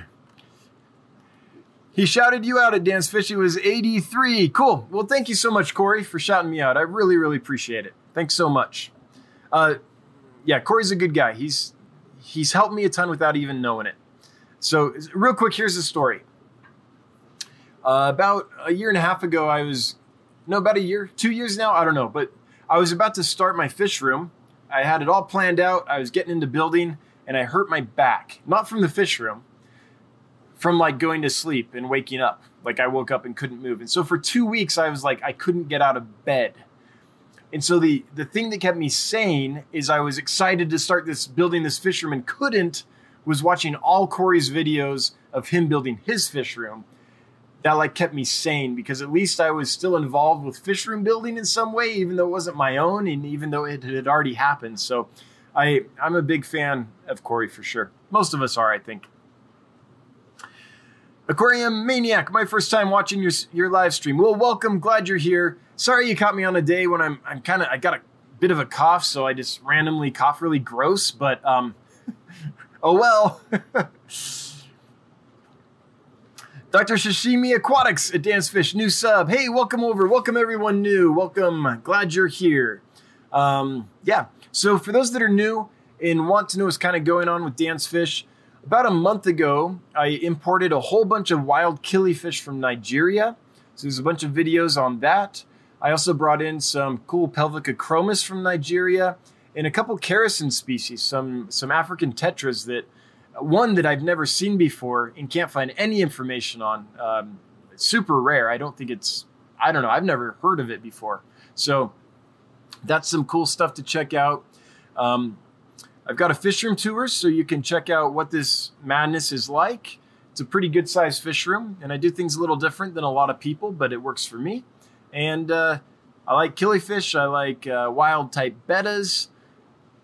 I like all kinds of fish, mostly smaller stuff. Nothing real big here. No big monster fish or anything like that, but that's kind of a quick intro. Oh, also, if you have a question or comment and want me to see it and respond to it, if you make it at Dan's Fish, it'll highlight and I can jump right to it. So I don't waste time just, looking at idle banter and have dead air time looking for a question. So that's the procedure. Make it at Dan's Fish. I'll see it and get right to it. Go Fish Aquatics. Beard joke. Cool. All right. Remember, unlike other parts of you, the beard can be as long as you like. I like it, Go Fish. Priscilla MK Art at Dan's Fish. Even big female endlers will go after shrimp. I like the combo of shrimp and endlers trying to get the most use out of tank. That's why I thought of small killies. Yeah, I think, let's see here. The Congo Panchax Meyer's Eye would do great. The Poro Panchax Luxophthalmus, that's the one that we call the green neon lamp eye, that would do really well. Those are the two that I would probably recommend highest of the lamp eyes. The for going with Caridina shrimp species. I think that the Procatopus similis would be okay too, but they're a little bigger mouth, a little more feisty, so they'd probably be okay. But if the shrimp was in molt or something, could be an issue. But definitely the Meyer's Eye and the Luxophthalmus would be, I think, great. All right. Real Stinks. Put the at and then Dan's Fish so he can see it. Okay, yeah. Dats says at Dan's Fish. Dats, I like that name. That's awesome. What's the difference between a royal pleco and a bushy nose pleco? Also, what is your recommendation for bottom dwelling Corydoras for a 20 gallon? So for a 20 gallon, let's go with that first. For Corys for a 20 gallon, I personally would go a smaller species. The reason is you could put like, I don't know, almost any Cory in that tank. But Corys do best in groups, and that's not like an idle statement. The bigger the group, the more comfortable they are. And in a 20 gallon, you don't have a big footprint in the bottom, so I'd go with smaller species. I'd go with like a Panda Cory or an Elegans Cory. Or you could go with Pygmy Corys, Histatus Corys, really tiny guys that only get maybe an inch or so, or a little less. I think personally I go with a larger school of a smaller Cory is what my recommendation would be. So see what you can get your hands on that's small, and then you can get a good group. When you get a big group of Corys, you're going to see behavior and a comfort level in that fish that you never see with a group of just like 6. I mean, we often say six or more, right? Yeah. But when you get 12, it's even better. If you get 24, then it's like you see a whole new world of behavior and like shoaling madness and stuff. So that would be my recommendation, Dat. And as far as how many you could keep in there, it's totally dependent on how you maintain your tanks. That's going to have to be, if you only want to maintain a little bit and don't want to have to feed a lot, then keep just a few, right? If you do larger water changes and do frequent water changes and have plants in there to help you out and a good filter and all that stuff, then you can keep more in there. It's really, each tank's different. As far as plecos go, I'm not a big pleco expert. I just got my first plecos from Mile High Plecos. They're the Starlight Plecos, L182s. I've kept a lot of plecos in pet stores I've worked at or in wholesalers I've worked at and things like that. But as far as my own personal fish room, this is the first ones. But royal plecos get pretty darn big and they need a lot of wood. That's a big component of their diet. So they're big, they need a lot of wood. And I believe, someone here correct me if I'm wrong, but I believe they're pretty aggressive, that males can be pretty intolerant of each other. Bushy nose, they eat anything. They need some good vegetable matter in their diet. And bushy nose can be kept at pretty cool temperatures too, whereas the royals probably need it warmer. So that's kind of a few differences between them. Bushies don't get as big as royals either. So that's just a little bit. That being said, I'm not a big pleco guy. Those are obvious differences that I know of, but I'm sure there's nuances there and things that I'm not covering. Priscilla, how are the puffers? Oh, so the Amazon puffers I got in are doing awesome. In the one that had that big, it looked like a tumor or abscess or something on his side. The copper bath took care of that. I put him in copper for about a week, and that thing shrunk down to this tiny little nub. Now it looks like just a tiny little like zit almost on him. So I think it could have been that there was a parasite lodged in there that was either big in creating that bump on him or had opened something and created an infection. But he's healed up really nicely. I'm not going to sell him for a long time. I'm going to make sure he's completely better and has been better for several weeks before I sell him. But the other 4 are doing great.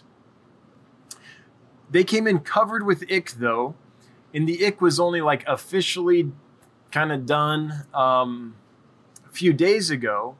And so I'm going to give them at least another week before I even think about selling them.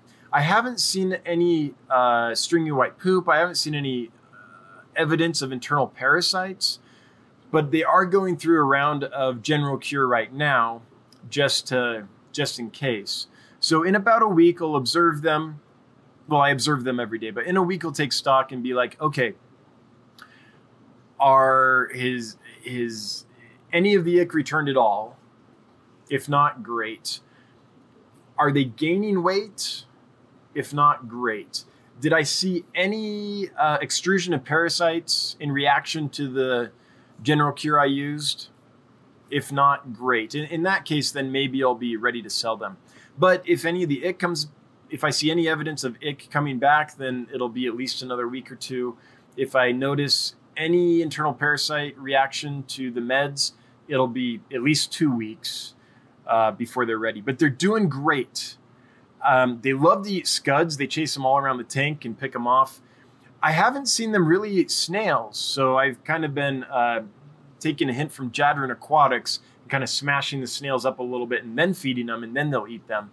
But unless I do that, they aren't really interested in snails very much. But they're doing great, and they're awesome. They're cute little guys. Bathyphila. I finally said it right, Bathy. I looked up some info on lamp eye temperatures. It looks like the type locality for Congo Panchax is near Kinshasa, DRC, which has lows about 64 degrees. Great, and it's flowing water. It'll be even probably a little cooler. Let me give you the location of the ones I got. Everyone bear with me for just a second. I'm going to bring up a list of species of killifish and stuff that I have available with their location so I can help this person out. Just a sec.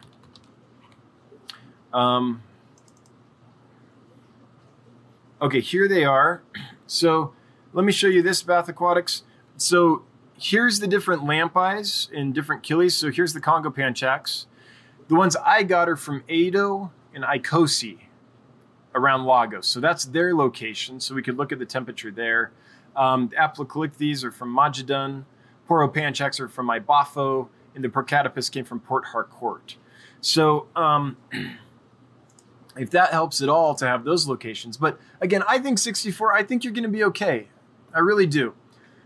EJ Fish is 76. Can you give a quick species profile on the neon platy? Really neat looking platy. Oh man, they're amazing. So for those that don't know, I haven't made a video yet. I'm working on it. But at getgills.com, I've got these guys. These are my favorite platy of all time.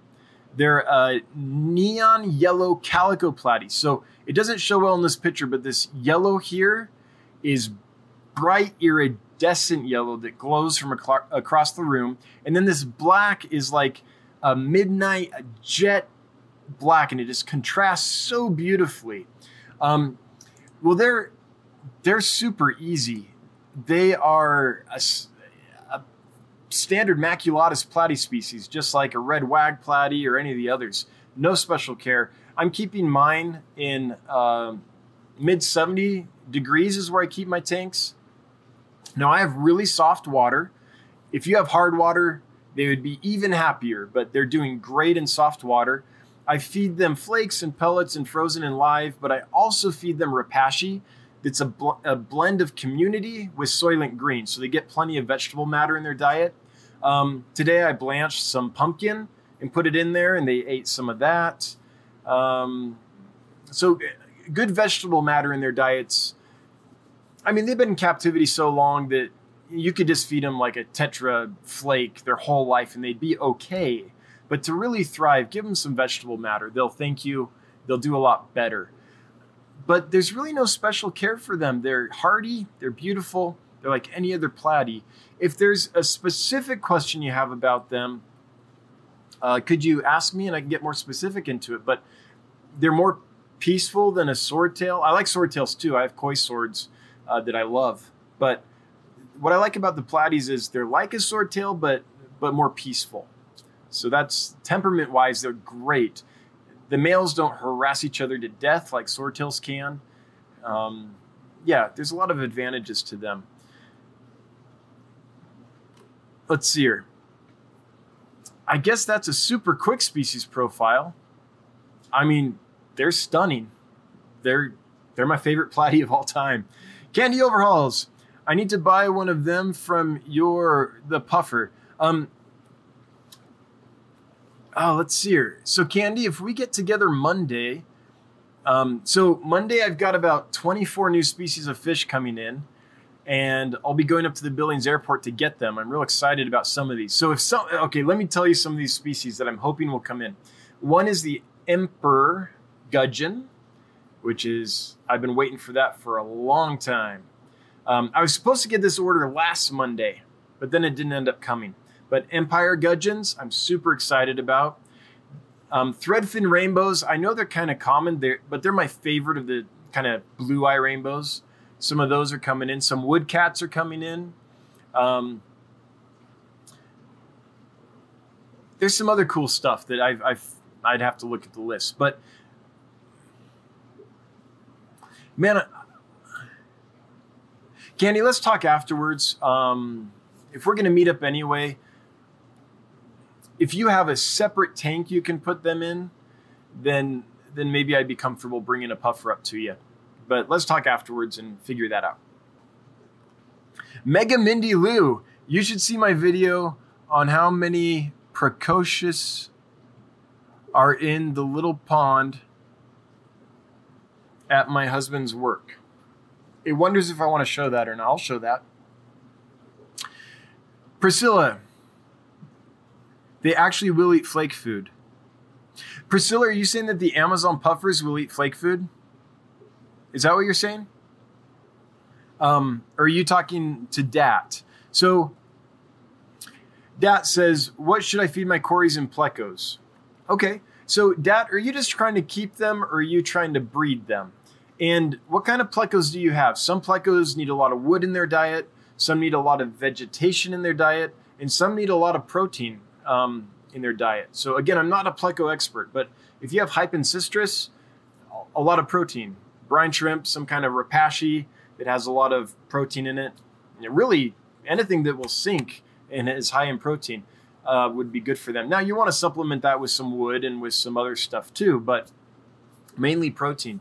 If you have Panox, like the Royal Pleco and stuff like that, you're going to need a bunch of wood in there. You're going to need to also feed some kind of vegetable-based diet that has some protein in it as well. But wood's really important. And if there's bushy nose, they'll eat anything but high vegetable content. From what I've read and heard, and again, my personal collection, I don't have a lot of Plecos, but I've kept a lot of them in pet stores and at wholesalers and stuff. A lot of vegetable matter in their diet seems to be key. So me, I like Repashy. If you take Repashy, you can cut it in cubes and drop it in the tank and they'll eat it. But even better is if you take like something, a piece of, I don't know, a plate, and you take the Repashy and you kind of smear it on it and it cools on there in a thin layer. And then you can put that in the tank. Then the Plecos kind of graze off that more naturally than they would a big lump, right? Because they want to kind of sit on top of something and chew on it. So Repashy can take care of you as far as wood goes, morning wood. As far as vegetable matter goes, like Soylent Green, I mix half Soylent Green, half Community for my bushies, which are this 182s, L182s is what I have. They're an Ancestris. I guess they're not really a bushy, but and you know, some of the different protein, I don't know, blends from Repashy could work for the Hypancistris as well. So I guess I would use those as kind of a base and then supplement with other things depending on which species I had. For Corys, it's high protein. Occasionally give them something with a little vegetable matter in it, but they need high protein. I basically keep food in front of my Corys all the time. And if I do that, they'll spawn. So I use Repashy to do that. So I'll feed like flakes in the morning. And then when that's gone, I'll put in a big chunk of Repashy and they can chew on that the rest of the day, for example. Blackworms, they love. They eat frozen brine shrimp. They'll eat anything. As long as it sinks to the bottom and they can get it in their mouth, the Corys will probably eat it. But high protein is pretty important to Corys. Priscilla MKR, they'll eat flake food. I think you're talking to Dat there. Bathyphila, thanks for the locality data. Yeah, so on the replay, you can pause it there and look at all the different locations, but I think you'll be okay. Jeff Chambers, hey, welcome. Could I do some of those Amazon puffers in a 40 breeder with Corys, Plecos, and Epistos? I think so. Trying to make a kind of Clearwater Stream Amazon biotope. Yeah, I think you could. The only question I would have is with Plecos. Has anyone here kept Amazon puffers with Plecos? They're real peaceful fish. I had them with guppies. They did fine. I saw Priscilla had hers with stuff. Priscilla, I can't remember what you had them with, but like community fish, and they were fine. The Pleco question is, since the Plecos kind of sit there still all the time, is since they aren't moving around, would they be tempting to the Amazon puffers to pick on them? I don't know. So someone that's kept Amazon puffers with Plecos, could you chime in and help Jeff with that specific fish? But I think you'd be fine with all the others for sure. I say for sure, and it's going to be a problem. Always have a plan B with puffers, Jeff, if just in case, right? Another tank you could move them to or something, but I think you'd be fine. Go Fish Aquatics. I have these platies, beautiful. Yeah, they're awesome. Candy Overhauls has linked, thank you, Candy, the Facebook group for Get Gills. For those that don't know, I am a co-owner in GetGills.com. It's a great place if you have fish to sell. Feel free to list them there. If you want to buy fish, go there. You can buy from other hobbyists, from stores that post there, a wide range of things. So, yeah, it's a aquarium fish marketplace where anyone can buy and sell fish. And we have a Facebook group attached to them, which you're welcome to join up and join the fun there. G. Cunningham, didn't you visit Greg Sage? Was there a video? I did visit Greg Sage. There was not a video. There's just a picture of me with Greg. And the reason there wasn't a video is that was a very busy shipping day for Greg. That was Monday. I think it was a Monday. Yeah.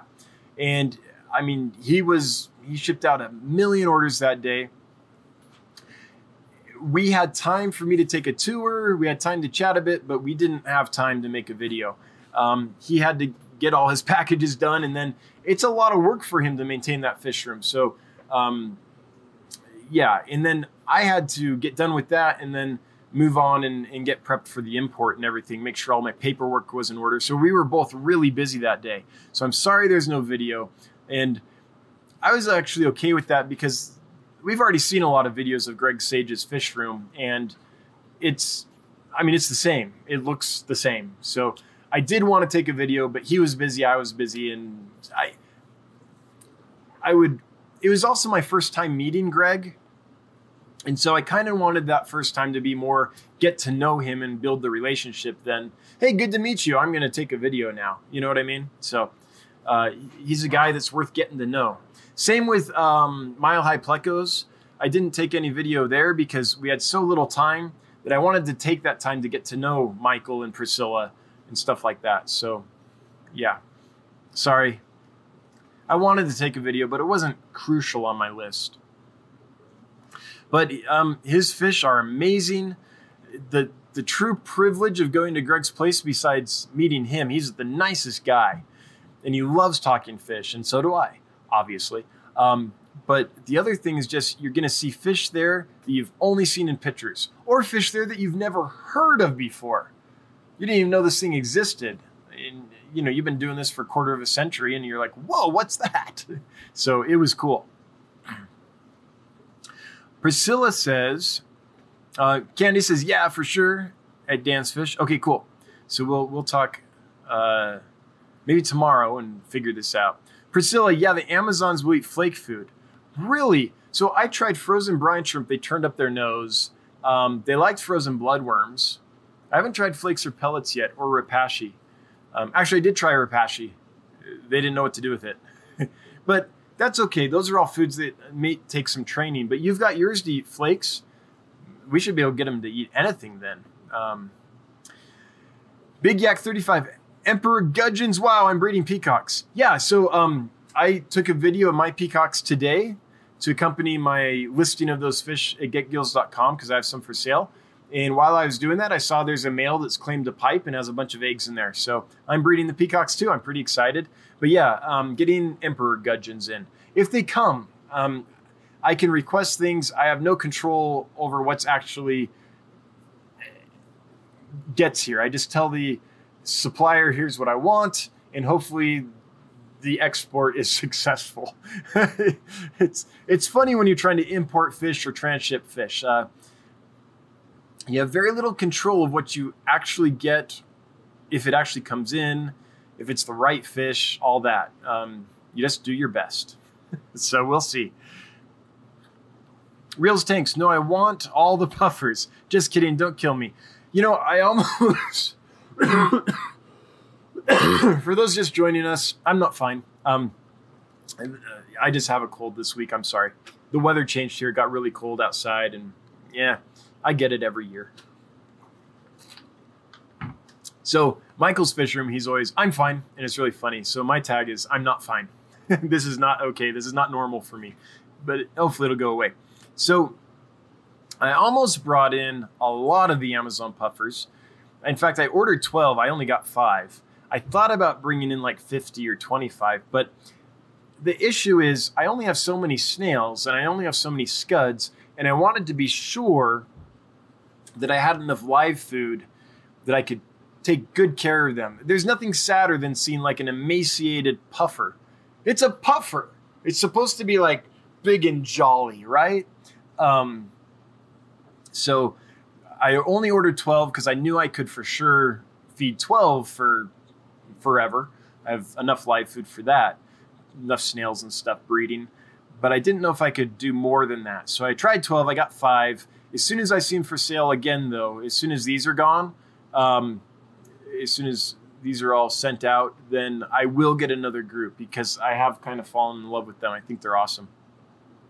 And if I can get them to eat flake food, that's great. Anyone here that's kept Amazon puffers long term, do you have problems with their beaks growing too much if you don't feed snails regularly? I can't get mine to eat snails unless I crush them up. And I suppose they get a little beak workout when they're eating crushed up snails because they'll get shells and stuff. But I was a little worried when they wouldn't just bite through. So let me know if you have issues with that. Reels Tanks. Oh, wait. Already read that one. Priscilla. No, the Amazon puffers eat flake. I was talking to you. Okay, yeah, I got it. I finally picked up on it. Gotcha. Oops, chat jumped. Here we go. Cichlids23. Hi, Dan. How many of those yellow calico platies could I do in a 10-gallon? Well, let me know a couple things. Actually, let me tell you the variables. Is the tank really well established? I don't mean just like cycled, but like has it been set up with fish in it? Is it been a living environment for several months? Are there plants in it that are fast-growing plants that suck up nitrates, nitrites, and ammonia? Is it well filtered? Do you feed a lot? And how often are you willing to change the water? Those are kind of the variables. If you're like, well, I like my tank to sit there and I only want to change 25% of the water once a month, then maybe get, what size tank was this? In a 10-gallon? I don't know, maybe 4 or 5. It's really, I hate to say an exact number because you know how you keep fish better than I do. But I mean, I could get a colony going in there and breeding and raising and stuff and easily have 25 fish in there. But I change a third of my water every day. So, and I have water sprite growing in there which sucks up a lot of waste real quick. So it just really depends on, well, 30 might be a lot. It's it's a 10-gallon. I don't know. Once they started feeling crowded, I would separate them. I don't know the exact number, but I'm thinking of breeding colony and all the babies coming up and stuff. So I hate to give you an exact number. It just depends on how you keep fish. That's the honest answer, Cichlids23. And without being there in person and seeing it all and knowing you and how you keep fish really well, I'm hesitant to give you like an exact number. Dr. Sashimi Aquatics. So, Dancefish, any catfish? So, a few. See here, a bunch of albino cories. They spawn for me all the time, so I have a bunch of those. I have Julie cories, which are actually Corydoras trilineatus. I have Corydoras mellini. I have Corydoras mete. And then I have the plecos, the L182s, which I'm not selling. I'm going to raise those up and see if I can breed them. Oh, and I have glass cats, African glass cats that I brought in from Nigeria, which are doing fantastic, by the way. They're awesome cat. So those are all the catfish I have. Not a ton. I'm not like a big pleco guy or anything like that. I like them. I just don't have a lot of them. Yeah. So cool. Thanks everybody for being here. Really appreciate it. I'm going to wrap this stream up in a few minutes. If you have a question or a comment that you want me to get to within the next minute or so, post it below at Dan's Fish, and I'll jump right on it before we shut down. But we've been going for close to 2 hours now. Thanks for everyone that came for the first time. It was a pleasure to meet you. Glad you're here. We do this at 7 p.m. every Wednesday, Mountain Time, and have been doing so for, I don't know, getting close to a year now, I think. So, yeah, a year. So it's been going for a while, and it's so awesome to see like 68 watching right now. I think we were up to like 88 or something at one point. So shattering all kinds of records. So thanks for coming. Thanks to Corey for shouting me out. Love the guy. Love what he does for us.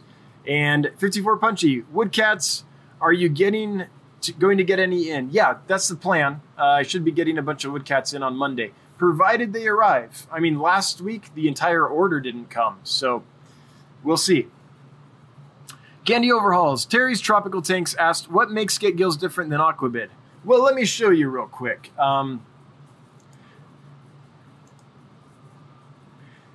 A few things. One is this, just a modern interface. And I want to say, let me get back to my face real quick. I want to say that I don't think that, I mean, I've used Aquabid for, I think, literally decades. And I'm not saying that we are Aquabid. What Aquabid was designed for was auctioning fish, right? You list a fish and people would bid on it, it would auction. I'm totally different. So Aquabid is like eBay for fish. I'm like Amazon for fish. I'm not a place to auction fish.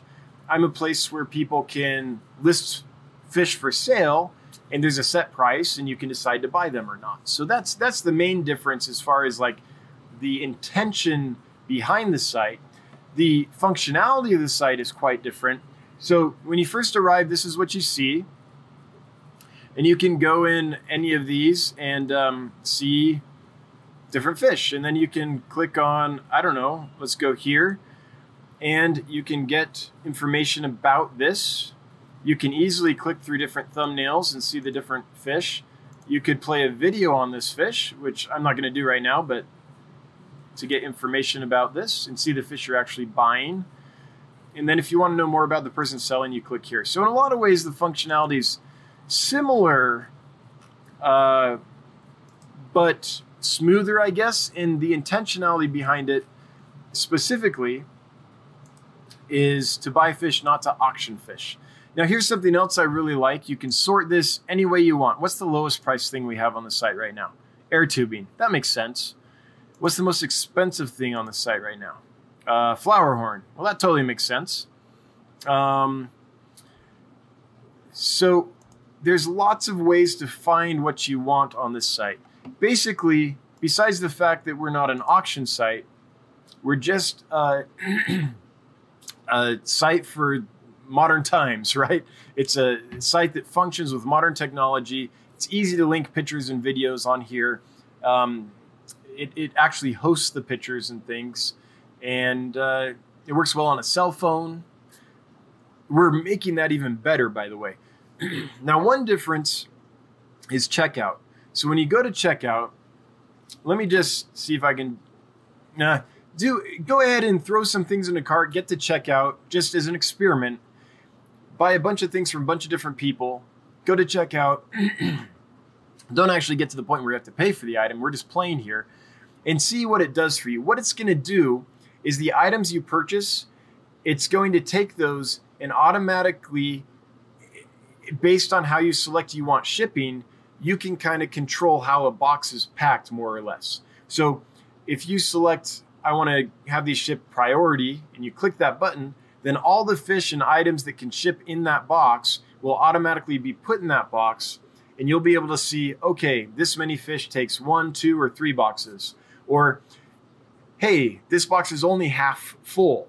So, okay, I don't want to waste shipping. Maybe I'll go and fill the rest of the box. One thing I always hate when I order fish is when I order fish and the box arrives and it's like 75% empty. I'm like, man, what a waste of paying all this shipping to only get 25% of the box full. So there's all kinds of functionality like that. So I guess that, oops, let me switch back here. I didn't realize that we were still looking at the website.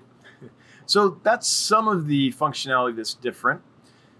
I think the ease with which you can post and control your stuff and get your pictures on there and link your videos and manage your stuff is like this. Let me show you this, how I manage my inventory. So this is my store. If I want to change anything, I can do it here. This is my shipping methods. So this is how I ship. Right now, I do not have priority activated because it's super cold and I want to only ship express. This other way I ship, which I spelled wrong apparently, is only for dry goods. So dry goods go in that. So I can control how I want to ship here really easily. I can look at my products. I can see how many views this has had. So I know this has had 22 views. I can say, hey, I don't have those available anymore. So I just deactivate it because I'm going to have them available in the future. Or I can say, I'm never going to have that fish again. So I'm just going to delete this post entirely. But once you've put an item on here, it's on here forever until you take it off. So if this is a fish you normally have in stock or you're going to breed for a long time or whatever, if you run out temporarily, you just deactivate it. And then as soon as you have more for sale, you can post it again. It's that easy. So all this information is on here and you can just edit it and change it, change how you want it shipped, all that stuff really easy. So what we're trying to do is make a really user-friendly experience. For the buyer, so when they check out, it's everything's packed efficiently, and they can buy from 10 different sellers and only pay once at checkout, and it's done. So they pay once, and everyone gets their money. It's all divided up in the system. And then for the seller to be able to list fish and control their inventory and their stock really easily. Post pictures really easily, link videos really easily. So I guess that's kind of what I think about it. Now, there are 3 things we're working on. One is shipping. We want to make shipping more flexible, more intuitive, and we're in the middle of coding that right now. So the biggest feedback we've gotten, this site hasn't been alive very long. We've launched it. The biggest feedback we've gotten is that it's a little difficult for the seller to set up shipping in all the ways they want. If a seller only ships 1 or 2 ways, it's super easy.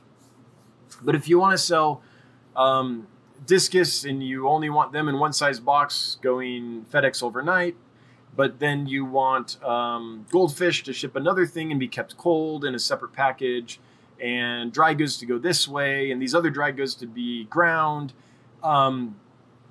it gets complicated. So that functionality to make that easier is being built right now. So know that if you sell on Get Gills, that's our priority right now. We're working on fixing the shipping, not fixing it's not broken, but we're trying to make it even more flexible to accommodate your every need. So that's number 1. Number 2 is I like the interface pretty good, but we eventually, oh, sorry, I didn't realize we were still here. Again, I did that. But we eventually want to make buying fish as easy as going to Netflix and watching a movie. So we have some work on our user interface to do to make that happen. And then we're trying to make it so that people can pay with PayPal. There's a whole issue on the back end why that's difficult, but that's another thing that we're trying to do. It's proving difficult, but that's kind of item number 3 that we're working on. So Terry's Tropical Tanks, I hope that answers your question. If you have any specific questions about it, I'm happy to answer them. If you want to use the site and you want to list stuff to sell or something and you need help, let me know. I'll video chat with you, help you get onboarded, whatever you need, okay? And sorry I missed your comment. Thanks, Candy, for bringing that to my attention. Paige Karsteter. What would be the best stocking or showpiece for a 120-gallon planted, lots of wood community? Well, I'll tell you what I like doing. Everyone's different, but I like big tanks with small fish. So I like to have a lot of fish in a small tank. So that's what I would do. But that's just me personally. Maybe you're like, no, I want a flower horn. Well, you can have one in a 120-gallon tank, right? So it really, really depends. But here's what I would do. Well, I have an example right here. So there's skunk cories on the bottom, Corydoras arcuatus. They help stir up the stuff on the bottom so that the floor of the aquarium stays clean. I've never once vacuumed the bottom of this aquarium. There's a power head that blows across. The cories stir the stuff up. the power head whips it into the water column and it goes out the filter and gets sorted. So that's really nice. Then rainbows, because I love them. These Trifasciatus look great in here. I don't know how they show on camera, but they look great in here. The Odessa barbs, because I like them. They're just fantastically colored. A few Siamese algae eaters, they really keep the algae off the plants and things. Before I got those, the leaves on the plants were just covered, like globbed up with algae. The Siamese algae eaters, true Siamese algae eaters, not Chinese algae eaters, not flying fox, true Siamese algae eaters. The Fish Guru, Thomas, sent them to me, and they've done a great job. And there's a couple of, normally I'd have a bigger school of roseline barbs in here, but this is all I have left. All the rest have been sold. So I have a few of those in there. And I think I put a pair of Pelvicochromis sacramontis in there too, just because I'm interested in that fish and trying to breed it. But besides that, and maybe some angelfish. There were platinum angelfish in there too until recently. They've all sold as of Monday. But this tank was like that for a long time, and I liked it. So it's a lot of small fish in there. There's something to be said too, though, of like a big school of cardinals or Chili rasboras with a bunch of featherfin rainbows and a bunch of lampi killifish. That's another tank that I would like to do someday. And maybe pygmy cories on the bottom. So I don't know. That's my idea for stocking. For a showpiece, see, for me, a big school of small fish is a showpiece. Honestly, that's my taste. I don't think I need one big fish in there to be a showpiece. But I would say that the showpiece in here used to be like the 15 platinum angelfish I had in here, just because they were glowing white against the black background. So that was pretty cool. So yeah, so difficult to talk about stocking because there's so many possibilities, and your taste might be different. But those are my ideas of what I would like to do. Yeah. Okay. Thanks everybody. I appreciate it. Oh wait, Candy made a mistake. Ooh, gotta find that. That never happens. Oh, a minor spelling issue. You call that a mistake. I can't even say words right. So, hey, I think you're doing great. Okay, so thank you, everybody. We're going to shut this down. Anyone that gave a super chat, thank you. Always appreciated, never required. Anyone that helped someone else who had a question and you gave information or shared your experience, thank you for sharing that. That's what makes us stronger, and that's what makes this interaction valuable. Anyone that commented or had a question or comment that helped make the stream lively, appreciate it so much. And a special shout out to the beard joke. Thank you so much for the beard joke. This might be gone next week, but that was hilarious. And again, appreciate you all. And my mods, by the way. Thank you, thank you, thank you. Bob, Candy, and 54 Punchy. Appreciate you all. See you next week. We will be here at 7 p.m. Mountain Time next Wednesday. Bye-bye. Oh, I've got to actually... Bye-bye. Let's try that. Let's get the perfect one. Bye-bye.